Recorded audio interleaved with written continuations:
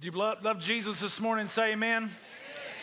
Praise God. Good to have everybody here with us today. We started this series 2 weeks ago, and kind of the last minute, friend of mine from South Africa was able to come, and I asked him to come and just share what was on his heart.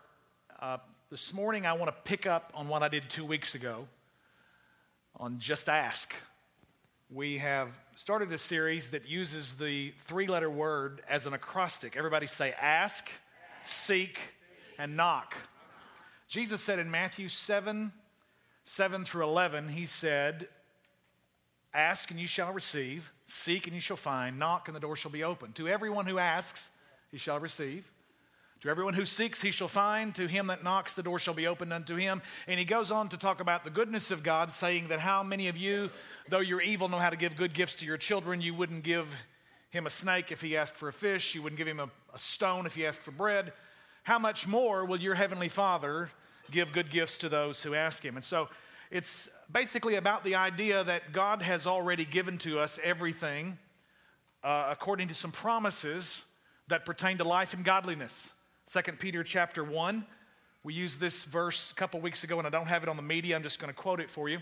But 2 Peter 1 says it this way. It says, according as his divine power hath, quoting King James, has given to us all things that pertain to life and godliness. Everybody say all things are already mine. According as his divine power has given unto us all things that pertain unto life and godliness through the knowledge of him who has called us to glory and virtue, that by these exceeding great and precious promises, everybody say great and precious promises, that by these exceeding great and precious promises we might be partakers of the divine nature, having escaped the corruption that is in the world through lust, is what the Bible says. So we've got the divine power of God providing everything we need, and he gives it to us in a promissory note.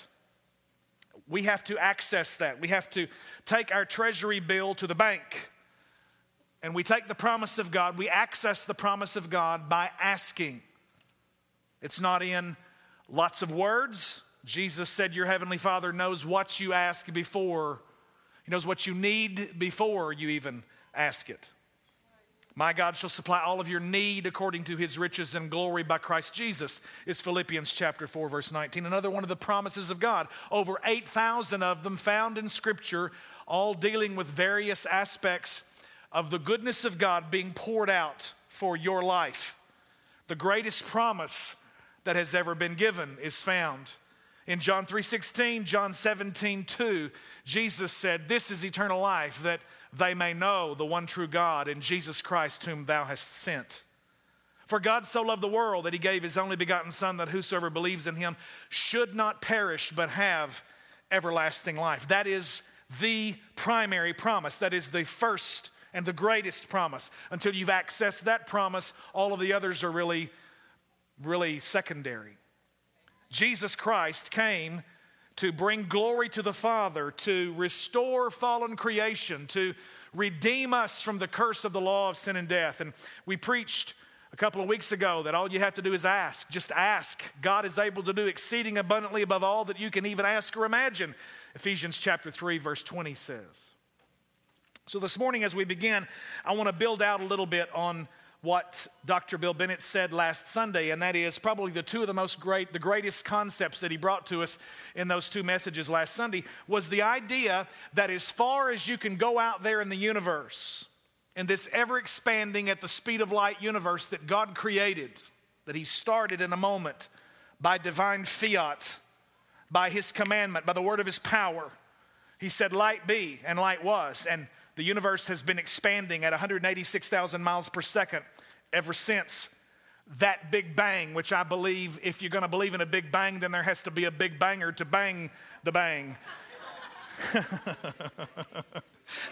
I loved it in the 90s when they came out with this theory, and after the Hubble telescope basically confirmed it, and Ted Koppel himself said on Nightline, he said, this is the nearest thing that science has ever declared that sounds like the Genesis account, light be and light was. He didn't clap his hands like I did because he wasn't preaching, but he says this sounds like Genesis 1.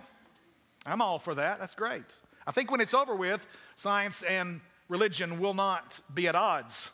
We'll find out through all of the things that we've learned that God really is God, and he created this thing, and he created it for a purpose. Somebody say amen.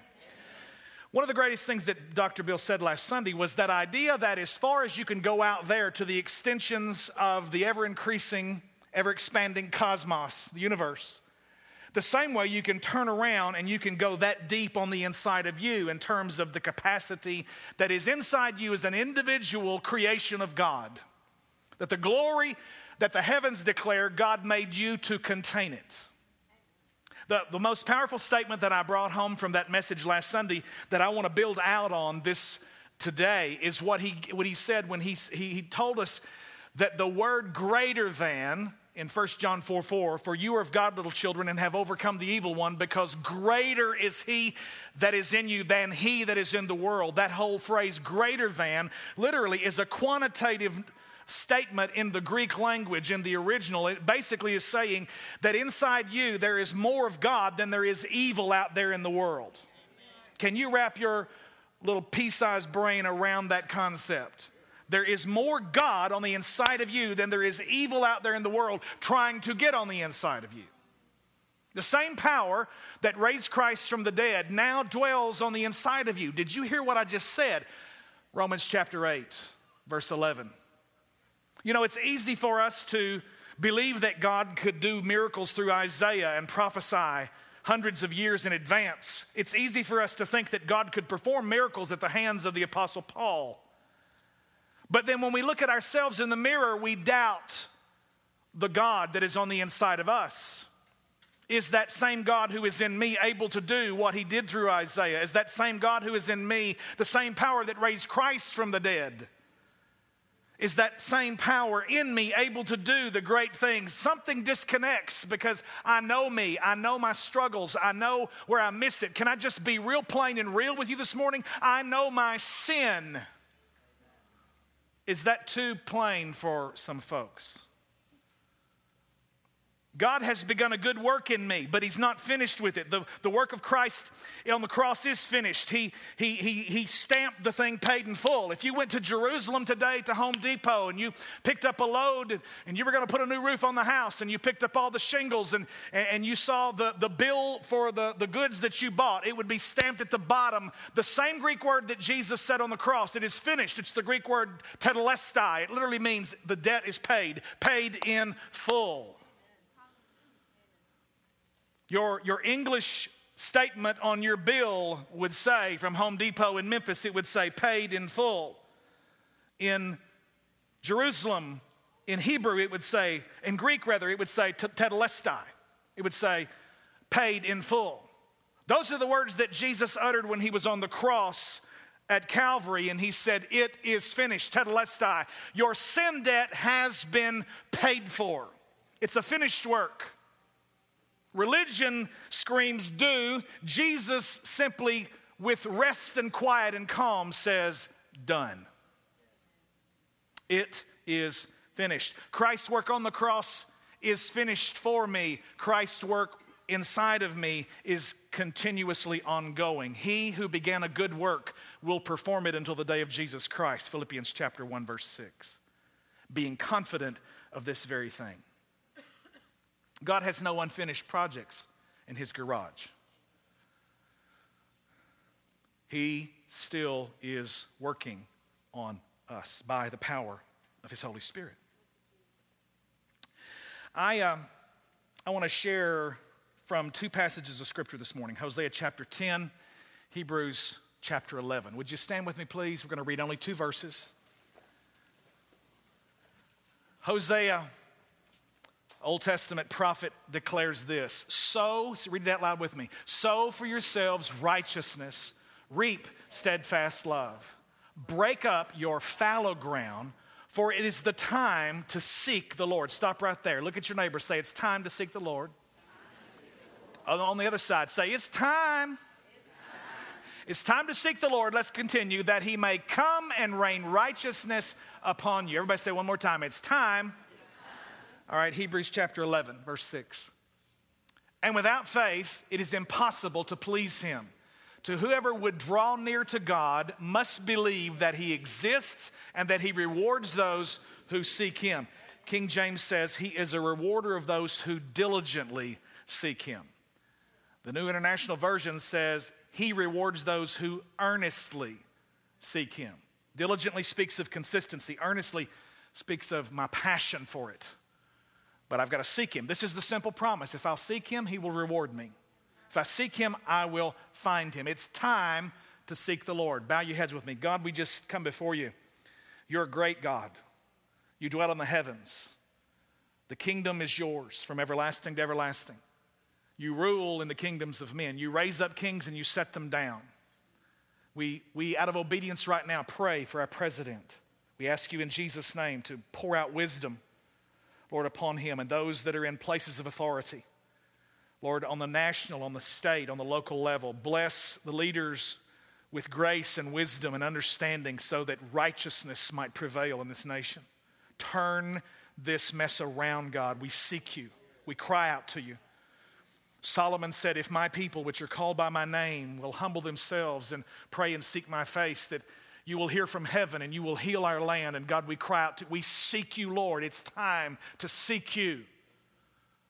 Lord, we ask you today that you would just move and teach. Holy Spirit, you are the only teacher. I can't do anything apart from you. And I ask you by your presence and your word, your light, your illumination to help us to see what you're trying to say to us in Jesus' name. And all of God's people said, amen. You may be seated this morning in the presence of the Lord.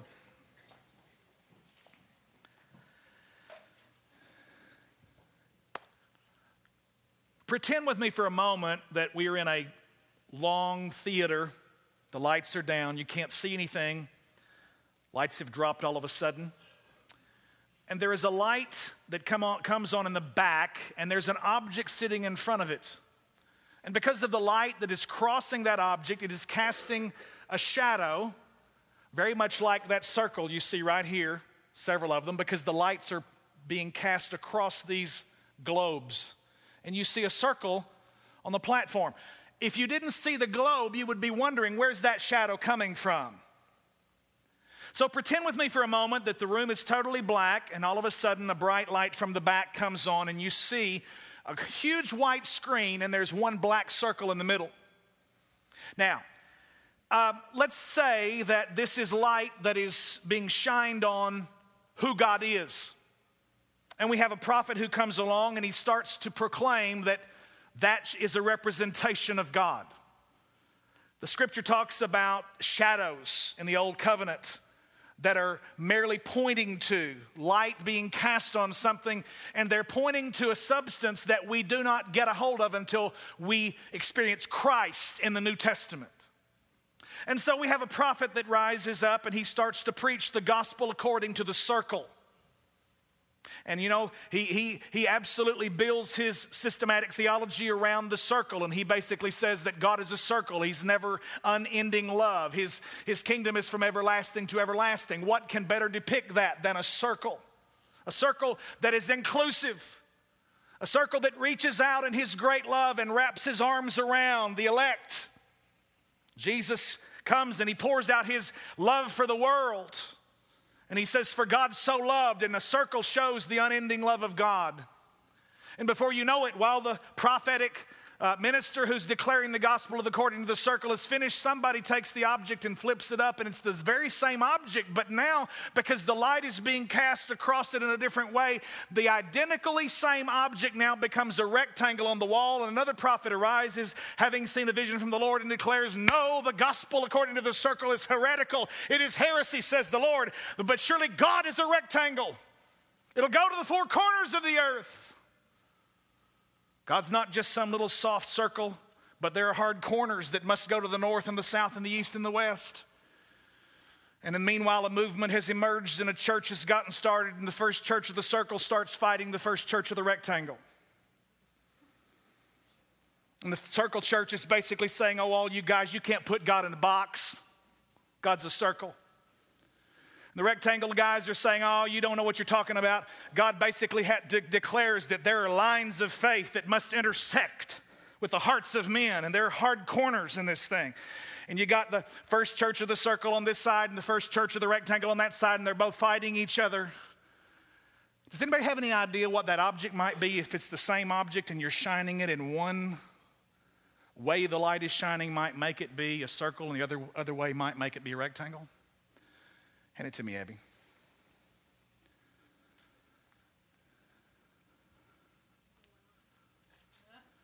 Shine the light. What's on the wall? Shine the light.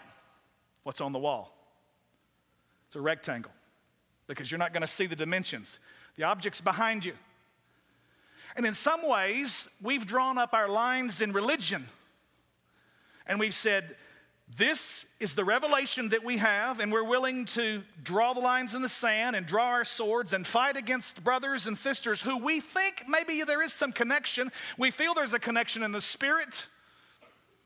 No, I'm a Pentecostal, bless God. I'm the first church of the circle. Well, I'm a Baptist, glory to God, and you guys are all wrong, and it's the first church of the rectangle, hallelujah. And too many times we are drawing lines in the sand when we don't realize both of us are describing the same thing. It just has to do with the light that God has shined into our particular movement. And we actually need the circles, need the rectangles, and the rectangles need the circles. And you know what I realized one day? I realized that, you know what, you can line up and fight for the revelation on this side and line up and fight for the revelation on this side, but until you've done some of this right here,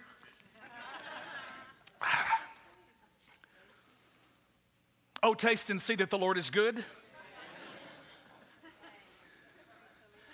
And too many times our arguments are over things that are just really so. It's just a matter of semantics. It's just not even an issue. And I just want to go, does this really matter? God is bigger than that. I mean, it's like the guys who square off and say, well, you know, it's Calvinism. God chose me. No, it's Arminianism. And you just want to go, both of you are describing the same God. God chooses yes. Man chooses yes. We have to have both. If you preach one without the other, you've got something that's messed up. God is sovereign. Man is responsible. If you let one of either ends of that rubber band go, somebody's going to snap and it's not going to do what it's supposed to do. Truth is always the tension between two extremes. Crazy thing about God is he's on both sides of the coin at the same time. You can only look at one. How do he do that?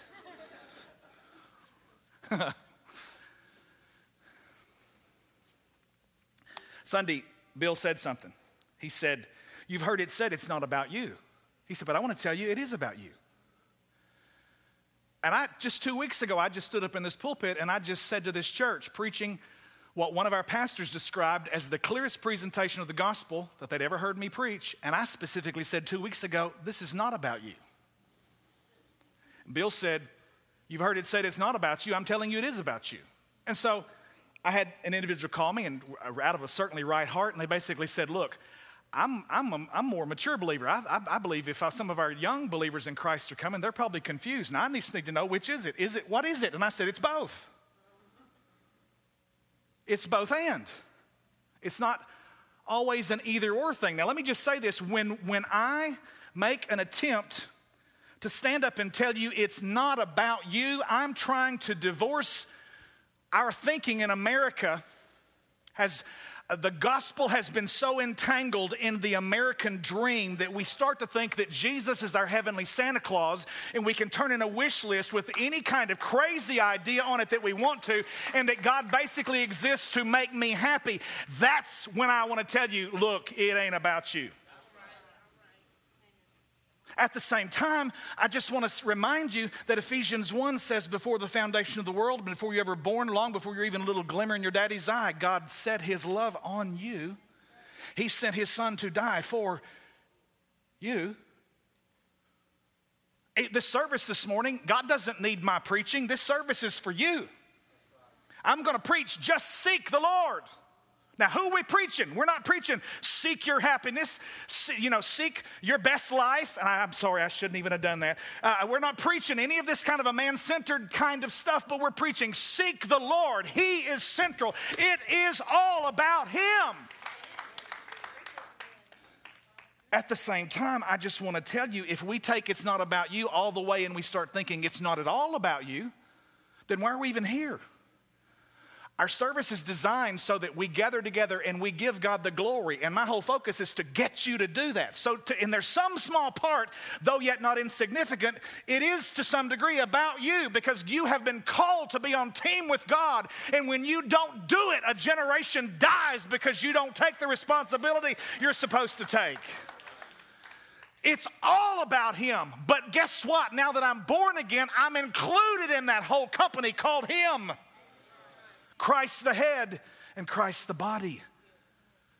Our brother gave us a scripture when he ended. He said, it's Christ in you, the hope of glory.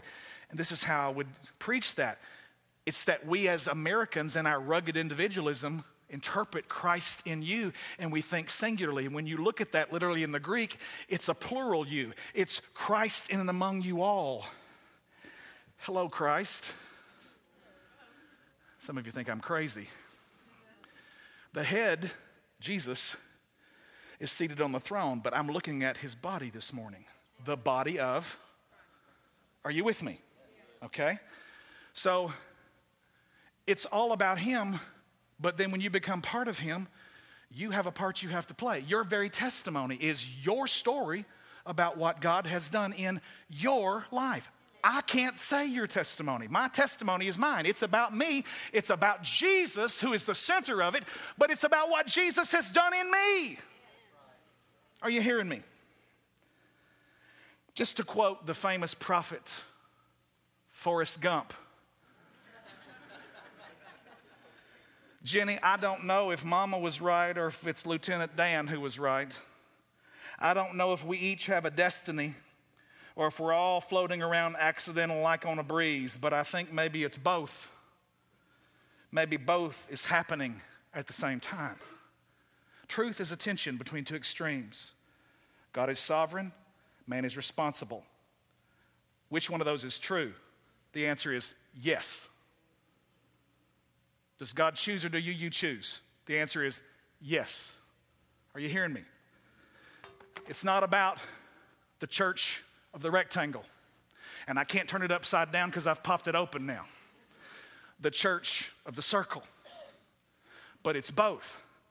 And if we can get a bigger revelation of God, we'll start to realize that the circles need the rectangles and the rectangles need the circles because none of us has a complete revelation of who God and how big God is. Do you hear what I'm saying? 7 ways this morning I want to help you seek the Lord. Seek the Lord. He is the center of it. It's all about Him.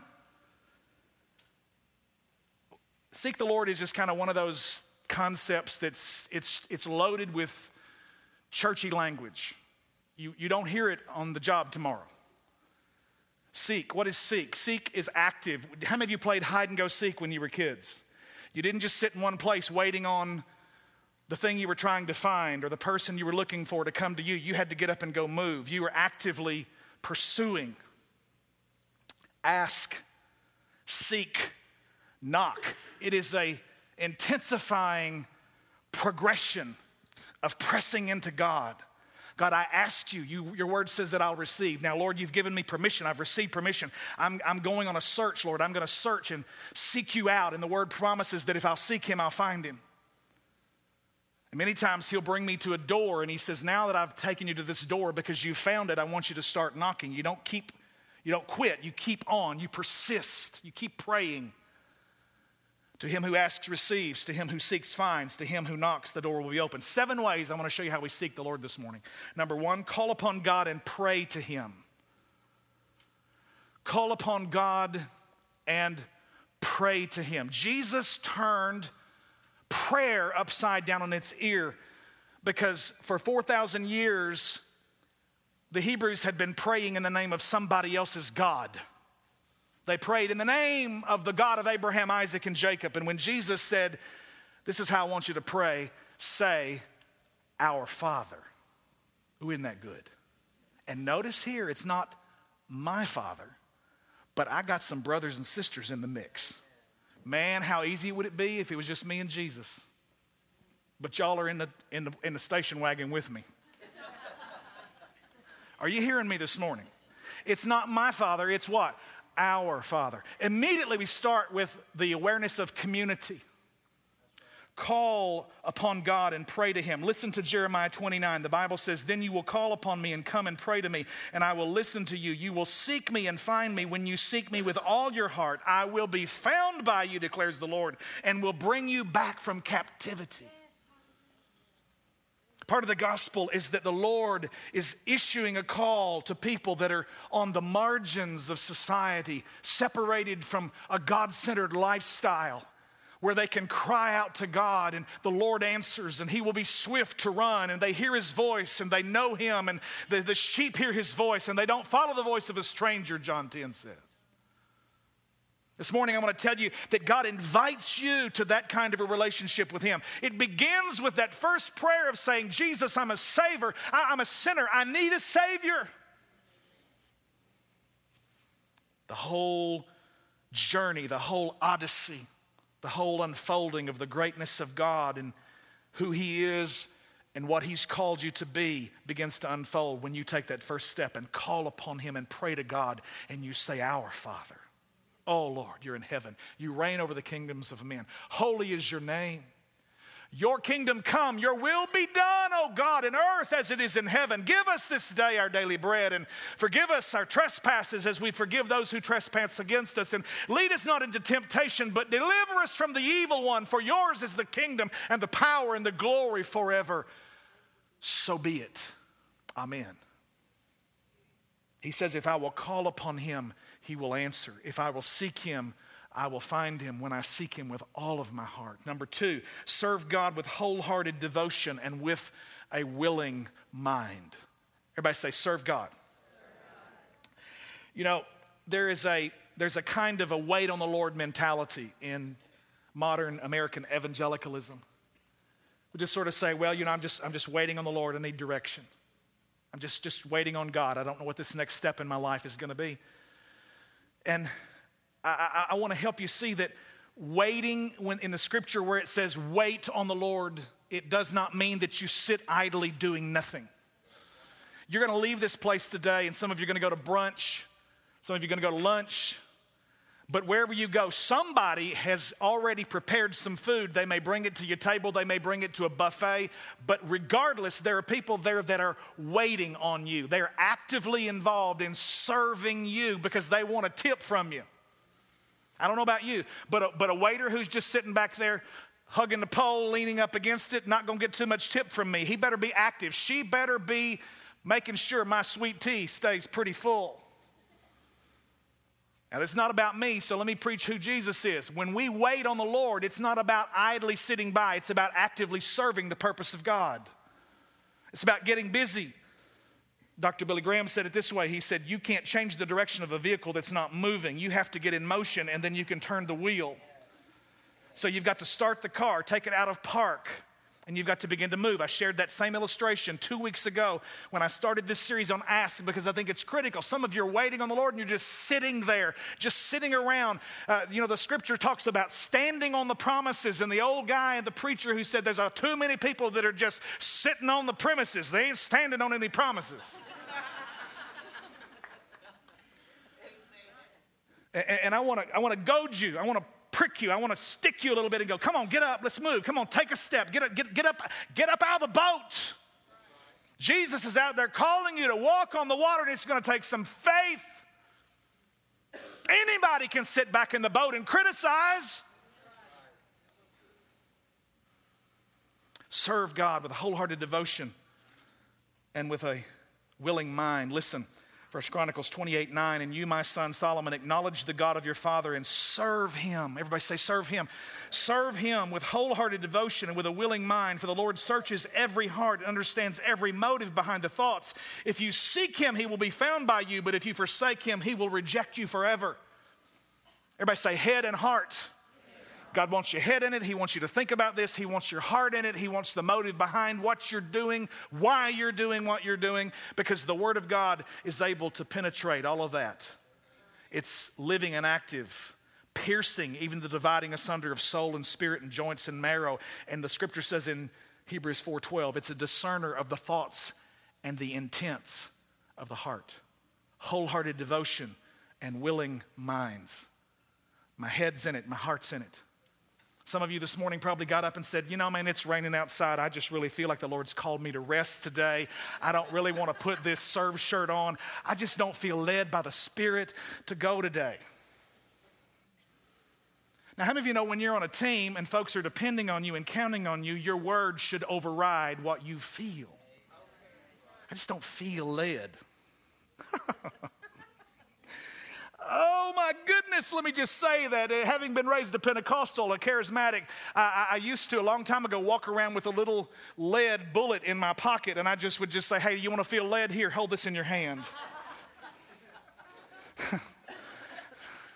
Too many times folks are waiting till they feel led to do something when the word has already clearly commanded them to get up all. Well, anyway, I better just stop right there. Are you hearing me this morning?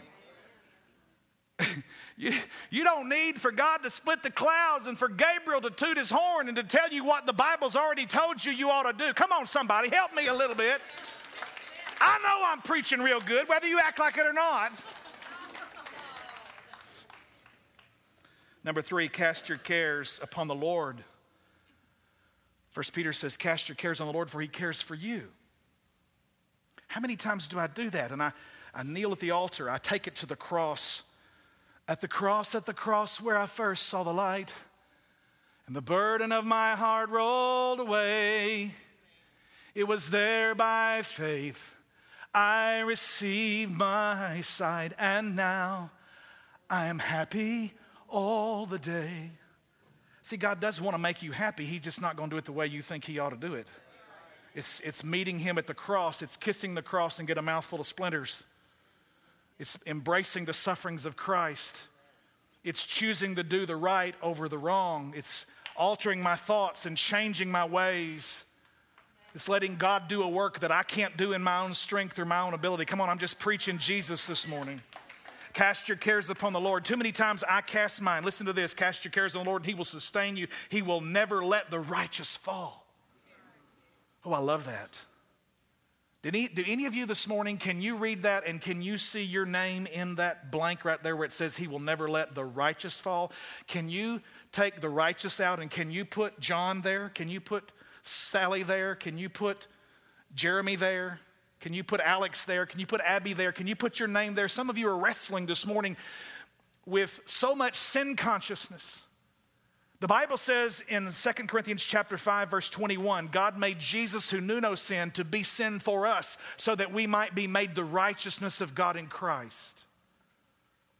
The Bible says the eyes of the Lord are over the righteous and his ears are open to their prayers. And some of you have already checked out. You're going, well, that must be for the pastor. That's for really saintly people, but that's not for me. Let me tell you, none of us, our own righteousness is worth a plug nickel. My righteousness is as filthy rags.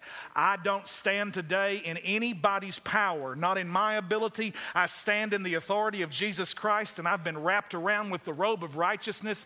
And when I stand up before the throne of God in prayer, I'm basically there in the armor of his son, and I'm coming and I'm making a plea in the power of attorney. In the name of Jesus, I ask this, and guess what? It's just like his son is standing there in garb with the garments of heaven, and I've got the righteousness of Jesus wrapped around me. Not because of what I've done, but because of what he did. When I say righteousness consciousness, I'm not saying that I'm without sin. 1 John 1 says if we say we're without sin, then we lie and the truth's not in us.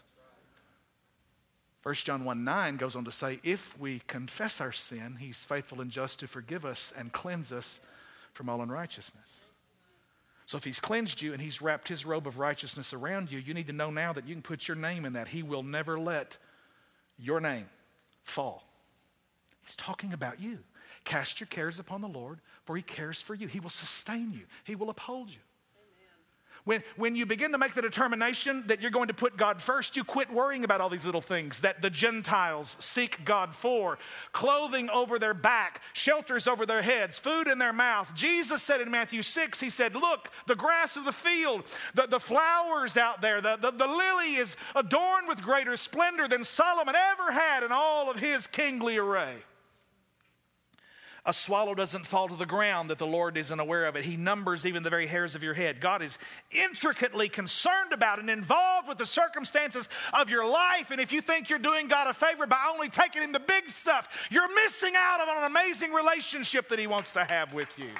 Cast your cares upon him. Well, I just can't quit dealing with this. I go to the altar and I pray, and then it seems like I walk away and there's a chain that's like a ball that I'm dragging. I've cast it, I've taken it, and I've set it down there. But when I try to walk away, it follows me. Well, guess what? You need a brother or a sister who can take up the sword of the Spirit and by the power of the Holy Ghost can lay that chain out there and with one whack in the name of Jesus and get you set free, because the gospel is all about letting captives go free. Come on, somebody. You don't have to be perfect to go to this church. Because I'm going to tell you, if that's the standard, then the pastor, you need to get another pastor. Why did you say amen, Jeremy? I thought you were talking about me.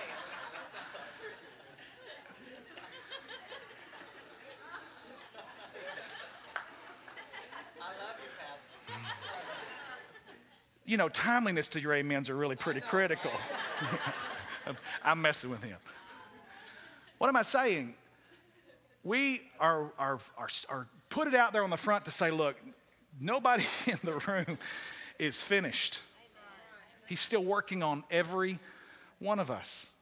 This is a place you can come and you can take off the mask and you can build some relationships with, if you're a man, with some other brothers that are probably having a struggle similar to yours. The one lie of the devil is he'll tell you you're different from everybody else. All these folks got their act together in the room. Let me tell you right now, they don't.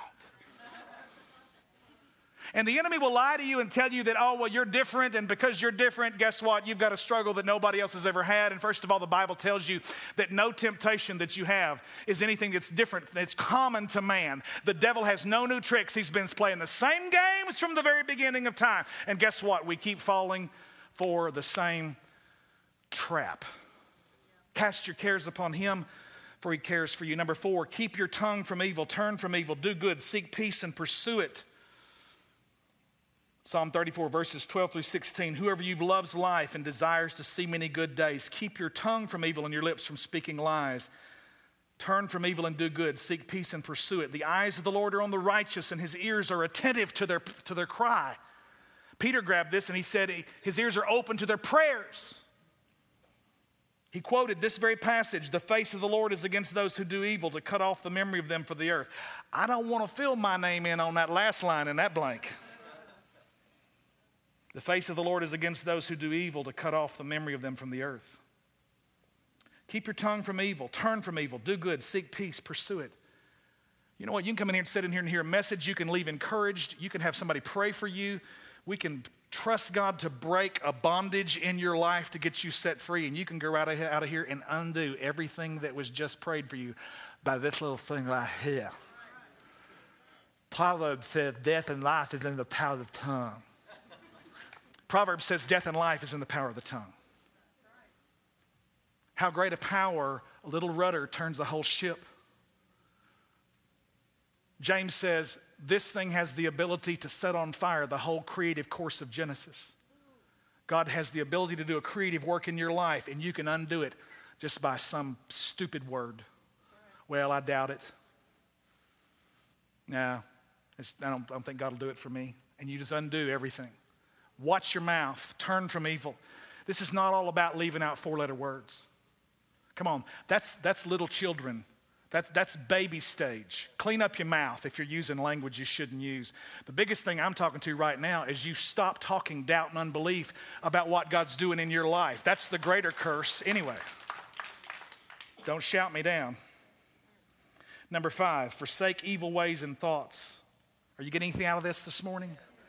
Isaiah 55 verses 6 and 7. Seek the Lord while you can find him. Call on him while he is near. Let the wicked change their ways and banish the very thought of doing wrong. Let them turn to the Lord that he may have mercy on them. Yes, turn to our God, for he will forgive generously. Oh my goodness, did you just hear that? What I'm trying to tell you right now, you're sitting in here, this may be your first time here. Maybe you've come a couple of times. Maybe you're carrying something nobody else in the room knows about. Maybe there's a struggle you have that you're hoping to God nobody finds out about. Let me tell you something. This is not about, okay, if I just get all of this stuff fixed and I get it all right and get all my ducks in a row and put that away from me, then I can turn to God and God will hear my prayers and he'll do something powerful in my life. Let me tell you, nobody in the room has the ability to do what religion will tell you to do, just like that right there. All I'm asking you to do this morning, to forsake evil and to turn from wicked ways, is just turn your back to it. It's still hanging on right there. God knows it. Your buddies know it. But guess what you have to do? You turn away from it. And when you turn away from it, you turn toward God. You put your trust in the Lord and you say, that's in my past by faith. And in the name of Jesus, I'm walking to this new thing that God has for me. Are you hearing me this morning? When you just take that first step of faith, God has the ability to do all the fixing that we don't have the ability to do. He'll start the work. He'll begin to cleanse. He'll start to break bondages. You begin to get in the Word. You pray. He comes into your heart. A new nature comes. New desires start to emerge. You start just being grateful and thankful for what you sense God doing in your life. And the world all of a sudden looks like an entirely different place because God gives you a fresh perspective. And you begin to think, hey, God's not my enemy. God's for me. And if he's for me, who can be against me? And who will lay any charge against the elect of God? The scripture says no one. God is for you. And if he who freely gave his son, how will he not with him also freely give us all things? That's what the word of the Lord says. Forsake it, turn from it. Number 6, attitudes, actions, allegiances. Listen to this. Have clean hands, a pure heart. Don't lift your soul to idols. Don't swear by what is false. Be a man of your word. Be a woman of honor. What you do with these, think about Jesus having his life and ministry through your hands. How you use them to love your wife, to minister to your children. How you use them to conduct your business, whether it's driving a hammer and a nail, whether it's changing a tire, whether it's standing up at the whiteboard at school and teaching children how to do an algebraic equation. Whatever you do, do it for the glory of God and do it with clean hands and pure hearts. He who has clean hands and a pure heart, who does not lift up his soul to an idol or to swear by what is false. That's the answer to the question that comes in Psalm 24 that says, who shall ascend the hill of the Lord? In other words, who can come up into God's presence? Who can get an audience of God? He who has clean hands and a pure heart, who does not lift up his soul to an idol or swear by what is false, he will receive blessing from the Lord and vindication from God his Savior. Such is the generation of those who seek him, who seek your face, O God of Jacob. I'm preaching Jesus this morning. Seek the Lord. Seek him. He's a rewarder of those who diligently seek him. It's time to seek the Lord. Number 7, and we're finished. Doing what's right and living humbly. These are ways we seek God. We pray and call upon him. We cast our cares upon him. We serve him with wholehearted devotion and willing minds. We guard our mouths, our tongues. We turn from evil. We do good. We seek peace. We pursue it. We forsake evil ways and thoughts. We guard our attitudes and actions. And finally, number 7, Micah 6 verse 8 says this. It says, the Lord has shown you, O man, but what is it that he requires of you? But to do justice, to love mercy, and to walk humbly with your God. To do justice. Jesus looked at the guys and he said, look, everybody out here in the world is worried about what they're going to eat, where they're going to sleep, how they're going to live, how they're going to pay their bills. And Jesus said, I'm telling you, seek first the kingdom of God and his righteousness. Seek the king and his kingdom. Seek first the government of God in your life and his justice and his righteousness, and all of these things will come as a matter of course. What you eat, where you sleep, roof over your head, clothes on your back.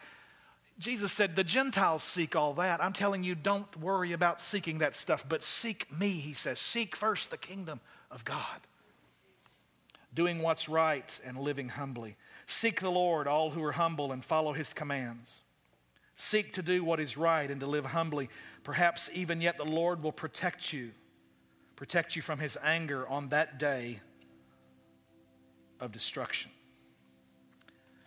I want to close with this word to you this morning. There are a lot of things in the Bible that are both and. God is sovereign, man is responsible. It takes both of them. God chooses, you choose. There's a response. My choices are real. There are consequences to them. I can't hold my fist up in the face of God and say, you made me do this, because he gives me choice. Yet at the same time, the scripture says he works all things after the counsel of his own will. I don't understand the mystery between those two, what look like extremes, but yet God, in his infinite wisdom, works all things together for my good.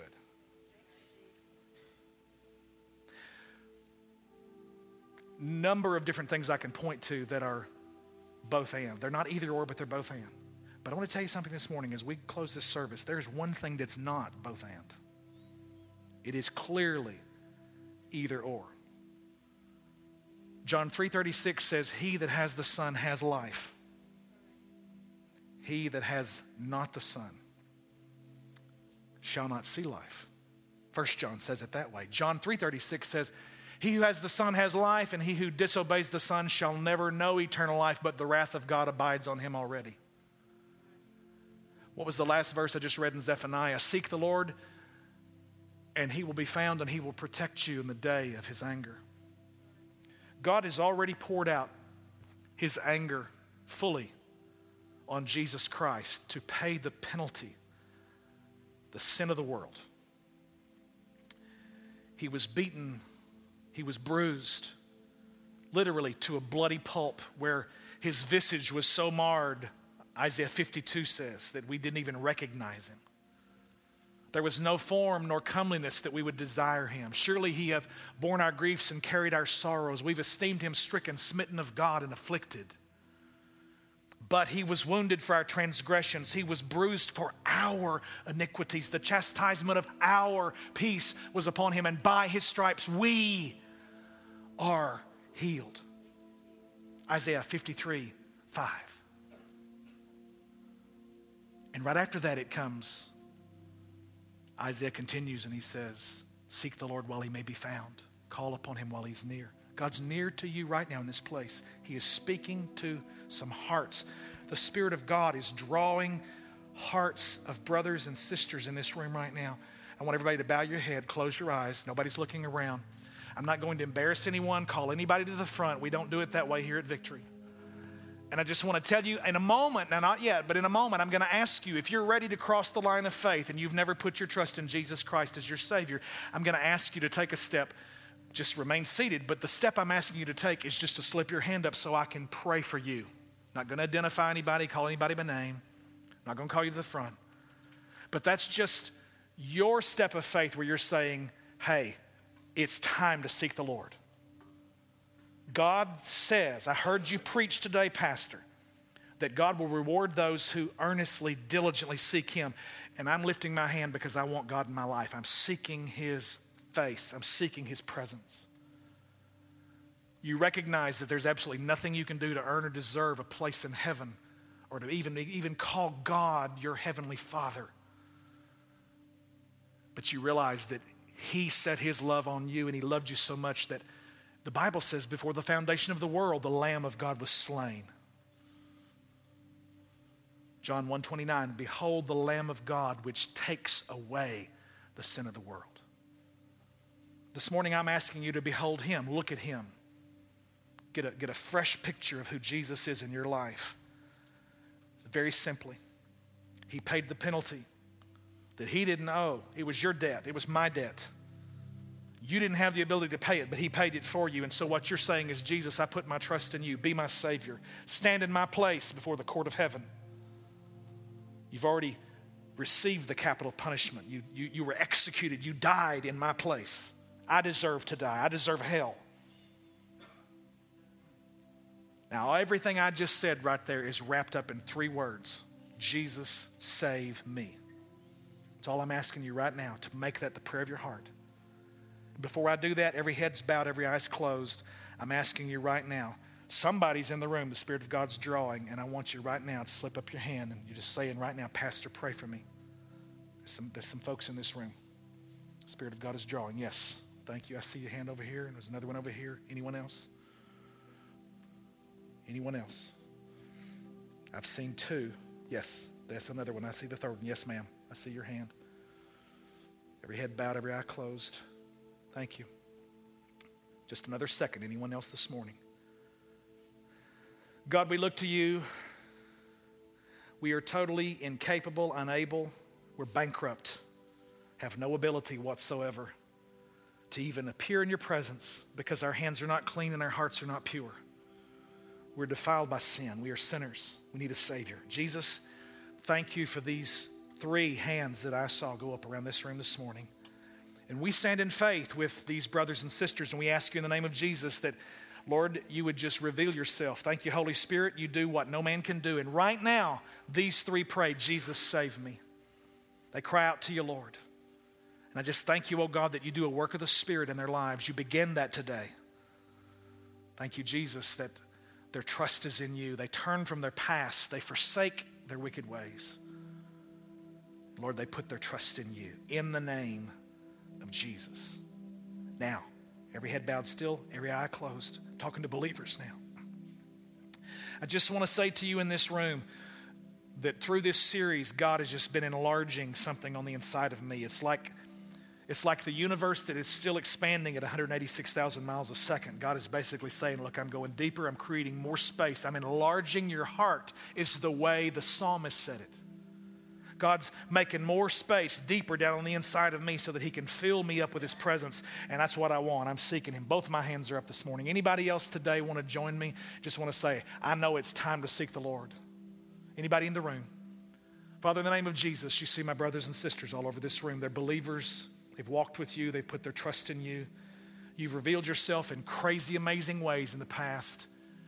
God, some of us have sat down and gotten comfortable. We've gotten lazy. Lord, we've been at ease in Zion.